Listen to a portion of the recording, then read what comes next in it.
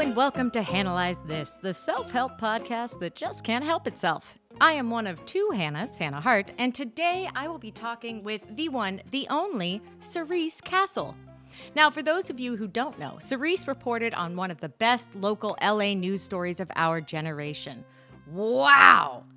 Doesn't that sound fascinating and great? Don't you want to listen to this whole episode? Well, guess what? You're about to. Enjoy!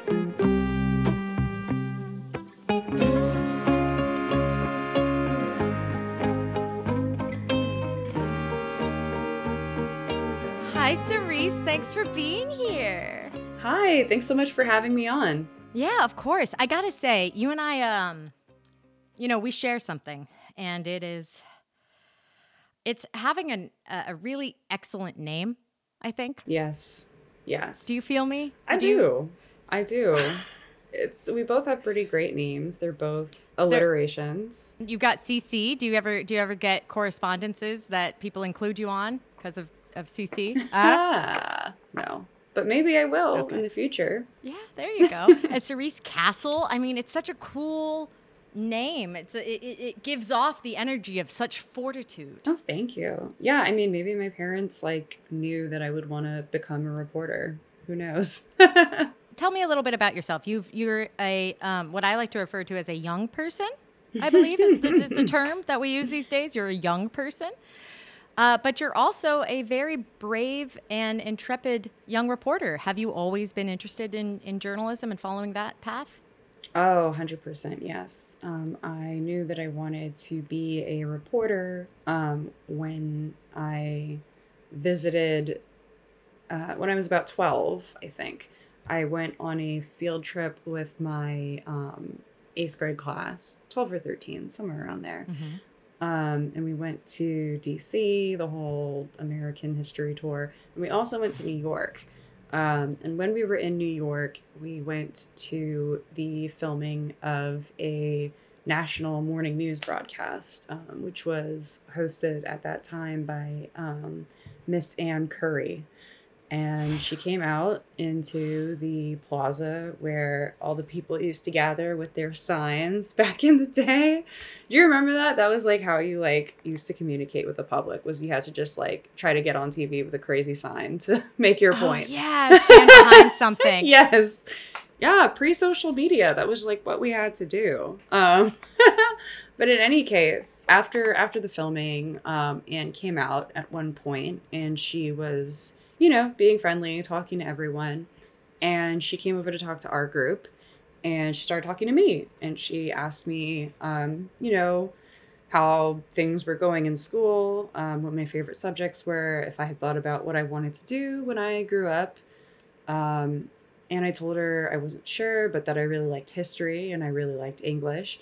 And she said, oh, you might want to consider becoming a journalist. And I was like, okay, sure. So I went home and I joined the school newspaper and I've been journalisming ever since. I mean, if a pretty shiny person who just came off camera walked up to me and said, I think you should become a journalist, I too would probably be like, yeah. Great path. Good. That's a great idea.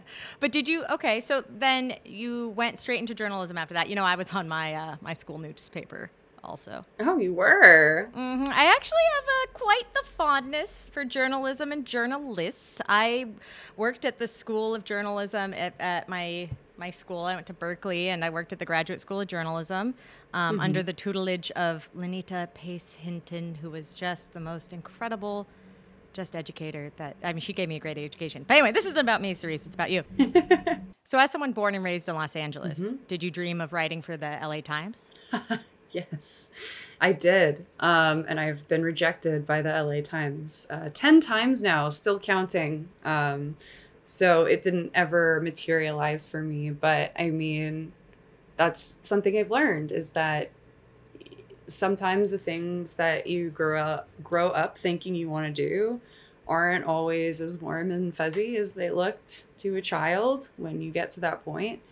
And sometimes realizing and accomplishing your dreams looks like something completely different that you never thought of before, but ends up being a really great thing. And that's what happened with this reporting, it was something that I definitely wanted to pen for a legacy. I grew up here in Los Angeles, and I've heard about deputy gangs from the time I was a little kid, in the 90s, all the way up to today. And it was something that I always wanted to find out more about. I've always been very academically inclined, we shall say. So I was always the kid spending their free time in the library, reading. I started reading the newspaper when I was like 10, very nerdy. And I was always looking for more information about these deputy gangs. Whether I remember going to the library and looking for books about them. I remember looking in newspaper archives trying to find information, but there was never anything there. Did you have any inkling of, like,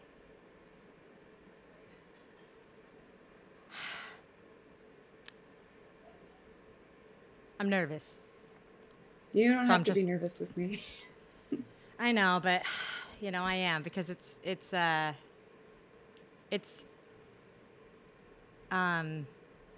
mean, we're touching on topics that it's horror, it's horror. So as a child, when you're looking for information on, well, let's walk it backwards.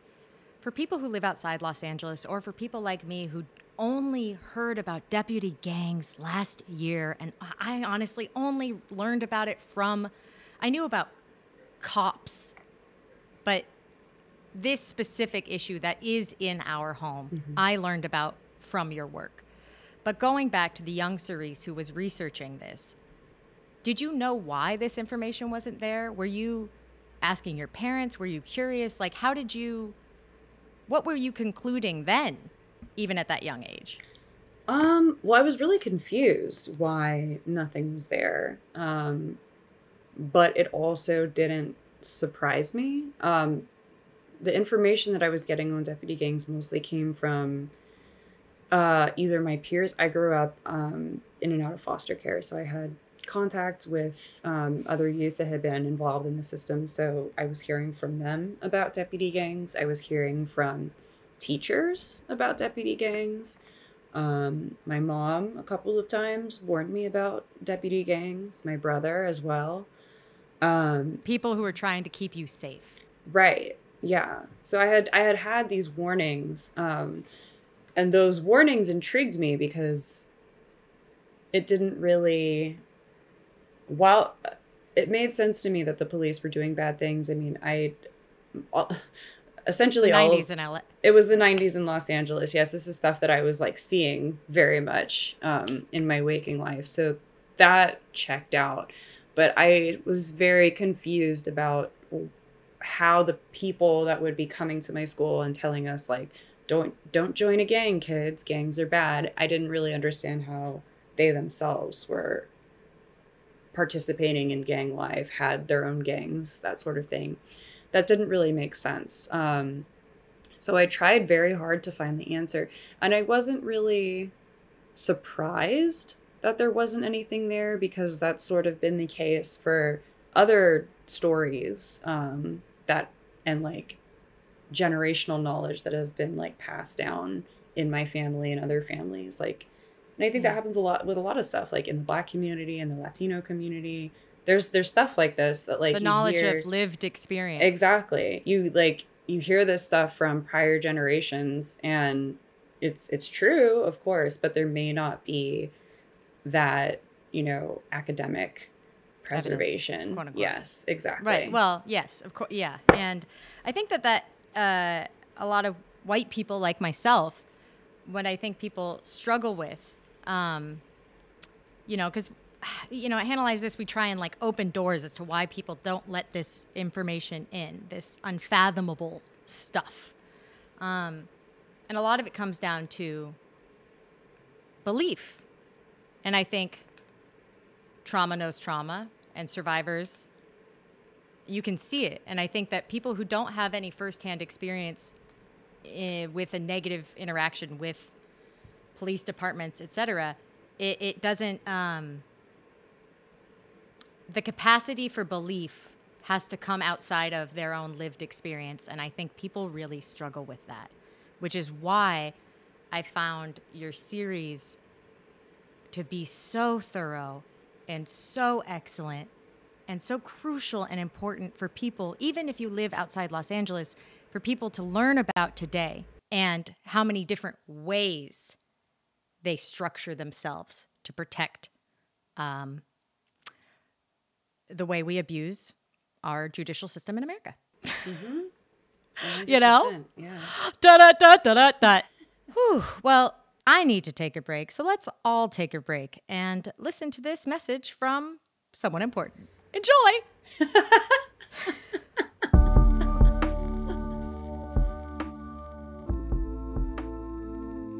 Hi, my name is Cerise Castle, and I am a local reporter here in Los Angeles, California.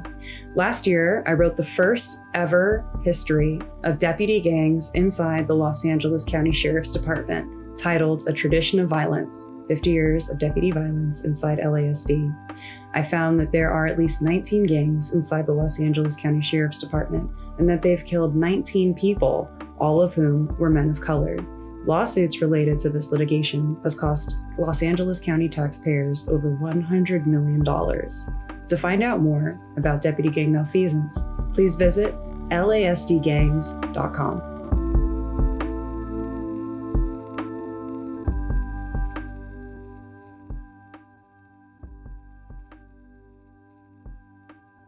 Okay, so many years passed between you being a child. Not many. Not that many, actually. Many years passed between you being a child and being an adult. Can you tell us about that?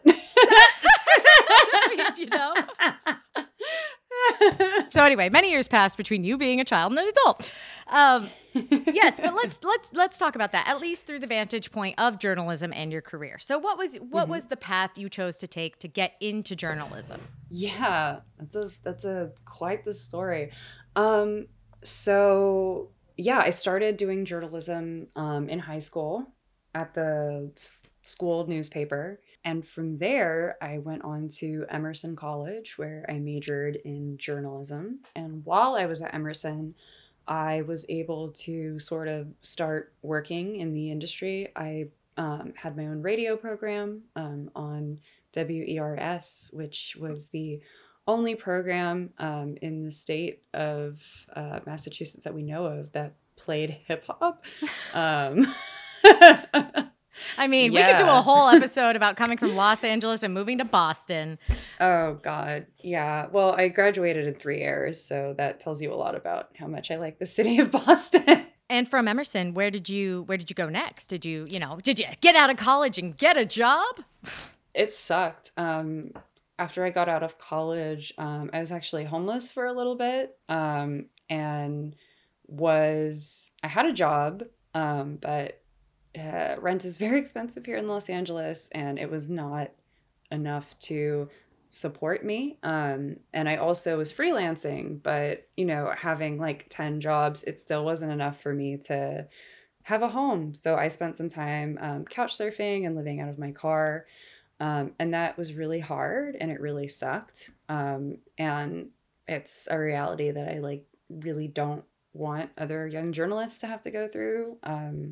Because it was just really horrible. I also endured some working experiences that were frankly abusive because I didn't feel like I had another choice. But luckily, after about almost a year of doing that, I got a job at Marketplace, which is a finance program that airs on NPR. And with that job, I was able to finally get an apartment of my own and not live in my car anymore, and start working full-time as a journalist. I was doing before 50% retail management. I was managing a store on Melrose, and then nights, mornings, weekends, I was doing my freelancing, and that was just not sustainable. So luckily, I was able to get my foot in the door at NPR. I worked there for about 2 years. I started as an intern, and I worked my way up to a producer, which was great. I learned a lot there. had a really great team that I worked with. I worked with a bunch of women, which is like not at all the case in really any other place I've worked, but it was really great to have that be my first experience, was working for this really lovely group of women, really diverse group, I'll also say, people from all over the world. And it was a really fabulous experience. And it taught me a lot. And it built my profile up to the point that I was actually recruited to come on and be a correspondent on a television program called Vice News Tonight that aired on HBO. Wow. So just give me a second. You know, from the start of this sentence, just Cerise. Wait, hold on one second. Oh. Good job, Cerise. Good job.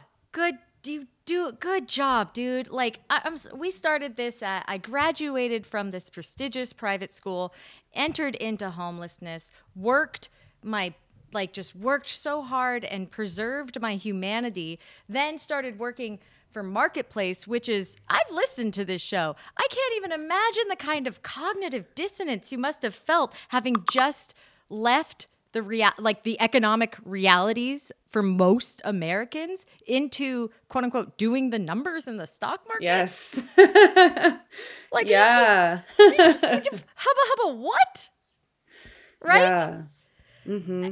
Where do you put this? And like, how do you operate? You know, like living. If you could sum it up, or not even sum it up, but like, I just want to make room for that, man, because you're functioning, and that alone is so much. But then to do that and to provide, to share your gifts, to use your abilities to storytell and invite people into information they might not otherwise have access to. What drives you? Yeah. Well, I talk about this a lot in therapy. Welcome to Analyze This. Yeah, I think I've always been an advocate for the truth. And I've always been someone that wants the truth to be presented no matter what. So funny. I also recently got together with some of my friends from high school, and we were just sort of like talking about where our lives have ended up. And I was like telling them, I was like, oh, I'm surprised at myself that like that my work has been so successful. And they're like, Cerise, we are not surprised at all. You were talking about this stuff when we were like 14, telling us about like corruption inside state agencies. You were telling us about like investigations that the DOJ needs to do. Like, you've always been on this tip, girl. And we were just excited to go to Claire's in the mall. Right. Yeah. They're like, you've always been a bubble burster. You were here to... Very much so. They're like, you were always on some seriousness. Like, you've always been this person. We are not at all surprised at where your life has taken you. So yeah, I guess like it's always been a part of me in some way. And I mean, I've always known I've wanted to be a journalist. I think that it's so interesting. I mean, with the series, like, it was something that I always wanted to read when I was younger. And the information you wish you had found in the library, right. You were going to create for others to find. Exactly. Yeah. It's a very like full circle moment. It takes incredible self-knowledge, self-trust, and the kind of autonomy that suffering can bring. Like the box, this, you know, that's the gift.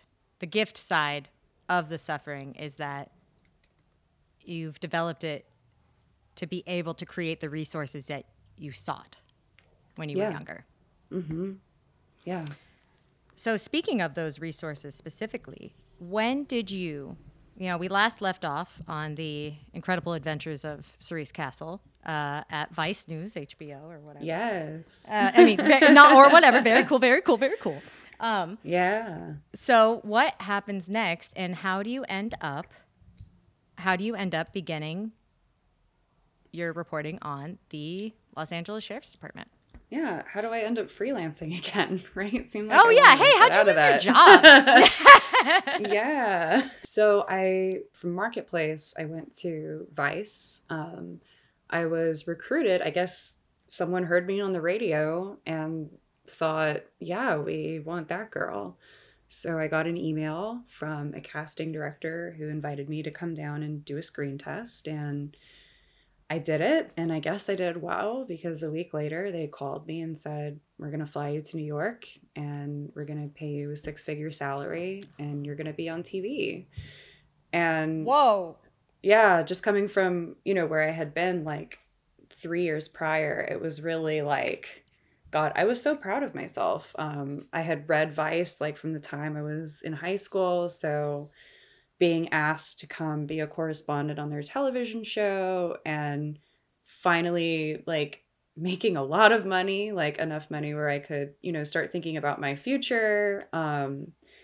And really be secure for the first time in my life. That was really huge and it felt really special. Working at Vice was kind of touch and go, to be honest. It doesn't have the best. When I was there, I don't know how it is today, but when I was there, it didn't have the best workplace culture. There was a lot of sexism. There was a lot of racism. This is a story I tell a lot with my mentees at Vice, and this is very much sort of like sums up the state of journalism for people that aren't white men. I remember at Vice, I remember pitching this story to my boss, and it was about the legacy of Jim Crow. And I given him my pitch, I give him my whole spiel, and I'm like, okay, like, so what do you think? Can we do the story? And he looks at me up and down for a second, and then he says, well, what's Jim Crow? Oh my God. Yeah. So that was pretty much working at Vice. I did make a lot of money. It did raise my profile. But at the same time, I was also the most depressed that I had ever been in my life. I got on antidepressants for the first time. I went back to therapy. It was really bad. And then eventually I was laid off. Oh, fuck. I mean, dude, the emotional labor. Like, I think when people don't understand the phrase, quote unquote, emotional labor, like if somehow you are listening to this podcast and have yet to grok what that means, it is this person in a position of power asking someone to do the emotional labor, someone who has been affected by this intergenerationally, to do the emotional labor of explaining what's Jim Crow. That's shocking. And I'm glad you got laid off. Yeah, that was quite the experience, being laid off. Yeah, I won't say a lot of us were laid off at that time, and then the show was canceled. So a lot of people lost their jobs. It was really sad. It was hard for a few people. What year was that? I want to say 2019, 2018. So just before the pandemic? Just before the pandemic, yeah. So I had a couple of months after that where I was unemployed again, funemployed. Unemployment. Yeah, luckily because I had that really cush salary, it was not a struggle like it had been the last time I was looking for steady work. So I was blessed in that way. I was able to continue freelancing, which was great. I had friends that had their own projects who were nice enough to hire me on to, do easy things like project manage for them or be a production assistant on their set. I got to PA a couple of porn shoots, which was really fun. I actually really enjoyed that. Porn industry might have more healthy working culture. Yeah, I was about to say.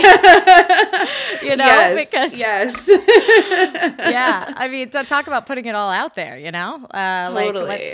Talk about being candid. Wow, okay. So all of this came together, and then you enter into, I'm not going to make you rehash why you felt compelled to do this compelling work. Rather, for when we get back, we're going to take another break, and when we get back, we're going to talk about where you are today, where the work is today, and what's coming up.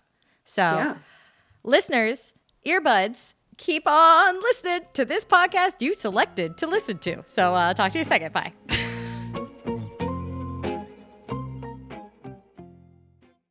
Hello. Do you consider yourself a patron of the arts? Do you want to keep art alive and living as society collapses? You know, they say that's the last sign of societal collapse is the death of art. Anyway, speaking of art, you can support art directly by becoming a patron.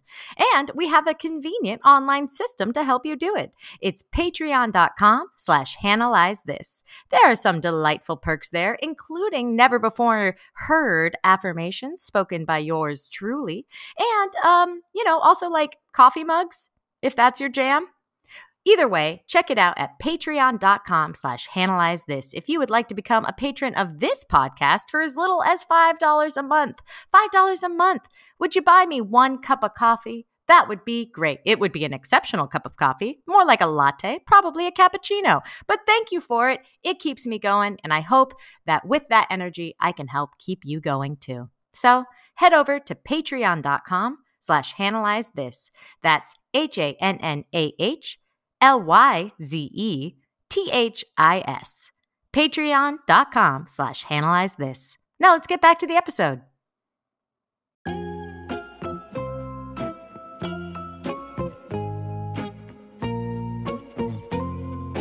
And we're back here with Cerise Castle, the incredible, intrepid, investigative reporter. So as much as I want to stay talking about porn, let's get back to your journalistic path. So when did you, after the Vice experience, after coming back to LA, after doing a number of odd jobs related to media, when did you get back into journalism? Yeah. So while I was unemployed, freelancing, PAing, doing all that good stuff, I was still writing, and I was applying to job after job after job. Shout out the LA Times for rejecting me for 2 jobs during that period. Thank you very much. Thanks so much. I'll never forget it. Yeah, that was, I think, 7 and 8 that go around. Oh, good. Oh, yeah. Nice. But I did manage to get hired at another NPR station called KCRW in July of 2019. And KCRW was another place that I had grown up listening to and was very excited and really geeked to work there. I'll also mention it was a significant pay cut from working in television, nonprofit radio and cable television. It's vastly different budgets that you're dealing with. But I have to imagine based off the number of times they ask me for money. Oh, yes. Yeah. Well, nonprofit. I will say about KCRW, they do have coffers of millions of dollars that they just refuse to touch. And that was a whole other thing that I got into while working there. But I digress. They do have money. They just don't want to use it. In any case, I know some dragons that feel similarly. Yes. I did manage to persuade them to hire me, pay me a little something. I was making about half of what I made at Vice, but I was happy because it was nonprofit radio and it was something that I felt that their mission aligned with my personal ethos. And yes, and KCRW is very LA local. It's like it's a household name in the LA area for people that listen to nonprofit radio. There's also KPFK. There's but yeah, just KCRW for those who are listening out of LA and out of state. Like, it is the local NPR affiliate plus Angelino beloved radio program, talking about good food, talking about all sorts of KCRW, aren't you great, man? That's what I thought, but I was very quickly disillusioned. My first week, I was stopped, prevented by another employee from entering the building and told that I did not look like I worked there and asked for ID. That was something that repeated itself on an almost weekly basis for the entire time that I worked there. Many staff members never bothered to learn my name. There were only 2 Black women that were working there at the time, and I was consistently called Tyler. I don't look anything like Miss Tyler. I think I'm a full foot taller than her. We have different colored eyes, different colored skin. God, and I was just sitting here waiting for you to be like, and by the way, her name is Taylor. Oh, man. I mean, maybe. Who No, I'm knows? kidding, but yeah. But I decided to leave after bringing issues like this to the attention of leadership and being ignored. Issues like this, racism. meaning being issues of racism, being Yes. told, being profiled at your place of work. Exactly. There was also an incident. There was also homophobia that was happening. People would make fun of me for being a lesbian. There was an email that was sent around to our entire staff by a correspondent named Frances Anderton, who was advocating for inviting J.K. Rowling to come on the station and educate us about why transphobia is a valid viewpoint. Wow. Yeah. Sorry. It's not like sorry, I don't want to take up space. Wow. I'm shocked. Yes. Thank you for sharing this disillusionment, because it is really important to make these realities known. And I am so sorry that you encountered this racial profiling and bigotry against being a queer person. Yeah. Yeah. And I mean, when that email went out, there were a number of trans employees that weren't out to the entire staff that also received that email. I think that was probably when I started to realize, like, this is not where I need to be. And this is not the 1980s, people. Like, what year is this? This is 2019, brink of 2020, or in the midst of 2020?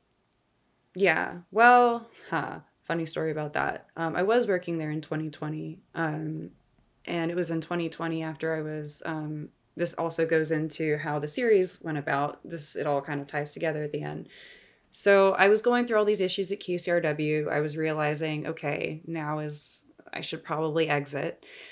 And I was still working. I was still going out in the field reporting. And then in May of 2020, the George Floyd protests happened. While I was out reporting, I was shot with a less lethal munition by law enforcement, and the resulting injuries placed me on bed rest for about 6 months. And a couple of days after I was shot, a young man by the name of Andres Guardado, just 18 years old, was shot and killed by 2 deputy sheriffs who were allegedly seeking membership in a deputy gang. And that information came out pretty quickly after Andres was killed. So I'm sitting on my couch thinking, like, I really don't want to be on bed rest right now. This is a moment in history, and this is like really when I need to be doing my journalism. And I saw the news about Andres, and I thought, okay, like, I've had this question about deputy gangs my entire life. I don't have anything to do for the foreseeable 6 months. Let me start investigating. I had also just taken an investigative reporting class offered for free by the Ida B. Wells Society. It was a fabulous 6-week course. So I had all these new tools and skill sets that I didn't have before, and I felt like I was really in a place to do this investigation justice. So I started investigating, and I spoke to my boss at KCRW, and I proposed, hey, how about, I take some time off and really just focus on this full time. And I was told, no, this isn't the kind of story that we feel is of interest or relevant to our audience, and it is not worth our time or the investment of resources. That was really shitty to hear. Ooh, I don't know if I can swear. You can swear. Okay. That was really hard to hear, really disappointing. So I began shopping the proposal for the series around to other legacy media outlets here in Los Angeles. And that was the response that I got at every single place that I took it to. This is not worth our time and resources. This is something that does not, one publication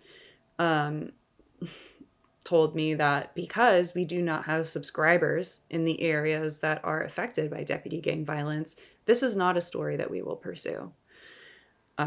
And personally, I didn't get into journalism to have my stories be dictated by who is giving money to my boss. I got into journalism to expose the truth, to shine a light on things that haven't had a light shone on them, to expose injustice. And it was really disheartening to hear that no legacy outlet in Los Angeles County was interested in upholding those ideals. Right. Yeah, that in Los Angeles County, the citizens, the taxpayers, the citizens, the inhabitants of Los Angeles County, the reality of the Los Angeles Sheriff's Department was not relevant to them, which in and of itself really belies who this media is serving, which is, it's not the people. 100%. Yeah. So in any case, I decided to leave KCRW. It was basically communicated to me that because I had been such a squeaky wheel, I had become redundant, and that all redundant positions would be eliminated. And we also had unionized, and just 2 weeks after we unionized, they offered everyone a buyout. It seems like all of you are in a union. Would these Starbucks gift cards make that go away? Basically, yeah. I chose to take the buyout because I didn't feel like I was getting enough support to... And serving them's not serving you. Exactly. I did feel guilty about it. I felt guilt about leaving younger people without someone like me who wasn't afraid to speak up. But ultimately, at the end of the day, I mean, I had already driven myself into a deep depression once before with a job. I felt it happening again. My girlfriend was telling me that it was happening. And I had to choose my health and sanity. And in that choice, I produced the best thing that I've ever written, which I'm very proud of myself for being able to pull off. Yes. So let's talk about that work specifically. Let's talk about where we are, where Cerise is, where we are today. So you created your series. It's a 15-part series that covers... Yes. Yeah, go ahead. It's a 15-part series. It covers deputy gangs from their inception in the 1970s all the way through to today. And along with the 15-part series, I also, with the help of the team at Knock LA, was able to build a database which lists all of the deputy gang members and affiliates that I was able to track down. I modeled it after CalGang, which is a database of street gang members that is grossly inaccurate. Police agencies all across the state of California use this. I say it's inaccurate because it's really at law enforcement's discretion who goes into this database. And you can get in there on something as simple as where you live. If I live on a block that has a gang, that's grounds to be entered into the gang database. If I have a family member that's in a gang, that's grounds to be entered into the CalGang database. And I have many friends that are actually in this database and have been put on injunctions that forbid them from seeing their family members, from visiting their mother's homes, all because they happen to be born in a certain area or be friends with a certain, neighborhood person that they literally grew up with. So I, sort of took that concept and sort of turned it on its head and created something that the community can use to find out who exactly is patrolling their neighborhoods and how dangerous those people really are. Wow. Okay, so for the readers out there, if you want to read this series, you can go to lasdgangs.com and you can read and Cerise's, the wonderful culmination of Cerise's research and investigative work. And not only that, I do believe that there is a very prevalent upcoming election for the role of sheriff. There is, yes. We have an election coming up. The primary is in June. this is an LA race, but I mean, to anyone listening outside of Los Angeles, it's important to note that this is the largest law enforcement agency in the United States, and several law enforcement agencies across a number of states use policies that are written by the LA County Sheriff's Department, use technology that is employed by the LA County Sheriff's Department, model practices after the LA County Sheriff's Department. So you may not live here, but you definitely may be feeling the effects. Yes. I cannot stress this enough. If you live in America, what happens in America is relevant, even if you don't feel affected by it. I was also going to note about the election. We have a very crowded field this year. There are 7 people that are running for sheriff, including the incumbent. At least half of those candidates are affiliated with deputy gangs. That's terrifying. Yeah. Yes, it is. That's terrifying. For people that want to follow and maintain the good thing, look, I just want earbuds. Listen, I know this stuff. How do I put it? By paying attention, by listening, by watching, by being a view count, by being a hit on a website, by being a click, what you're doing is you're doing the public service of accountability. You're saying, I'm looking, I'm watching. This is not happening in the shadows. We are shining a light on this. Now, Cerise, outside of the series itself, which people should read at lasdgangs.com, you're doing even more work for the upcoming election, within regards to the upcoming election, right? Yes.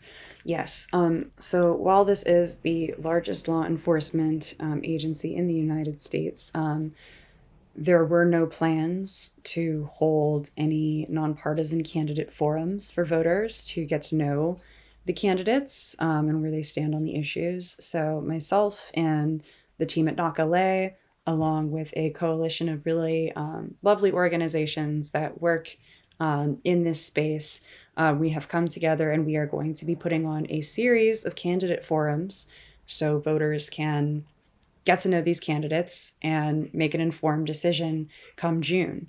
So we have 2 events coming up.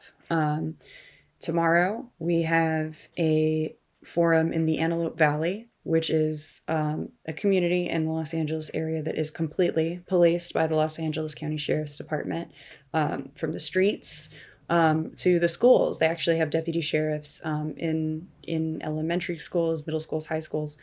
And we will be talking with the candidates about budgets, accountability, and contracts. The reason they have that relationship out there is they have been contracted by various agencies. So we will be talking about these contracts and what exactly that looks like and how the candidates feel about that stuff. And then next month, we will be having another event where we will be talking about training for deputies, the jails. Our county jail system here in LA County is run completely by the Sheriff's Department, and there are at least 4 deputy gangs operating inside those jails. And we're also going to be talking about alternative responses.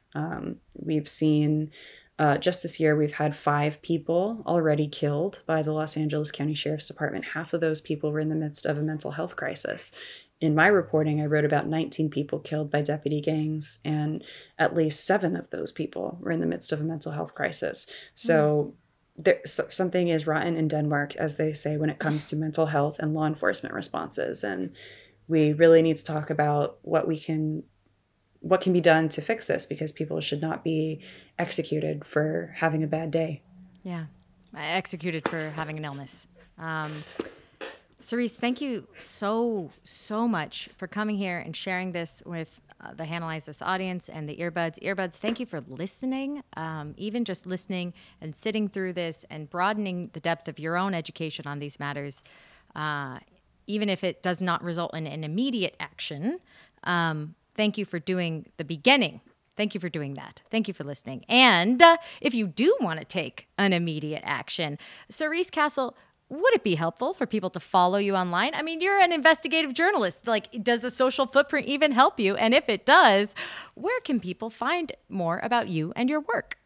It does, because when people engage with my work and they share it with other people will find out about this stuff that I'm working so hard to highlight. So please give me a follow. I'm on Instagram at Your Majesty. I'm on Twitter at Cerise Castle.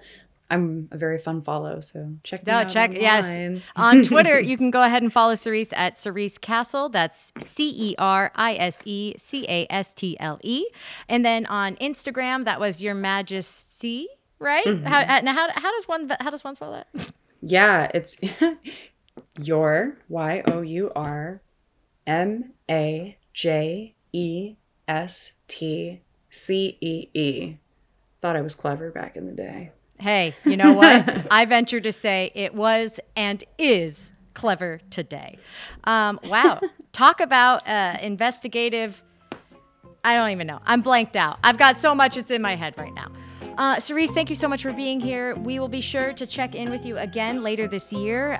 We would love to have you back on Analyze This as a very powerful news program here in the world. Thank you, earbuds, for listening. And again, please do educate find the room in your day if you can. But at the very least, give Cerise a follow over on Twitter, CerisCastle, Cerise Castle.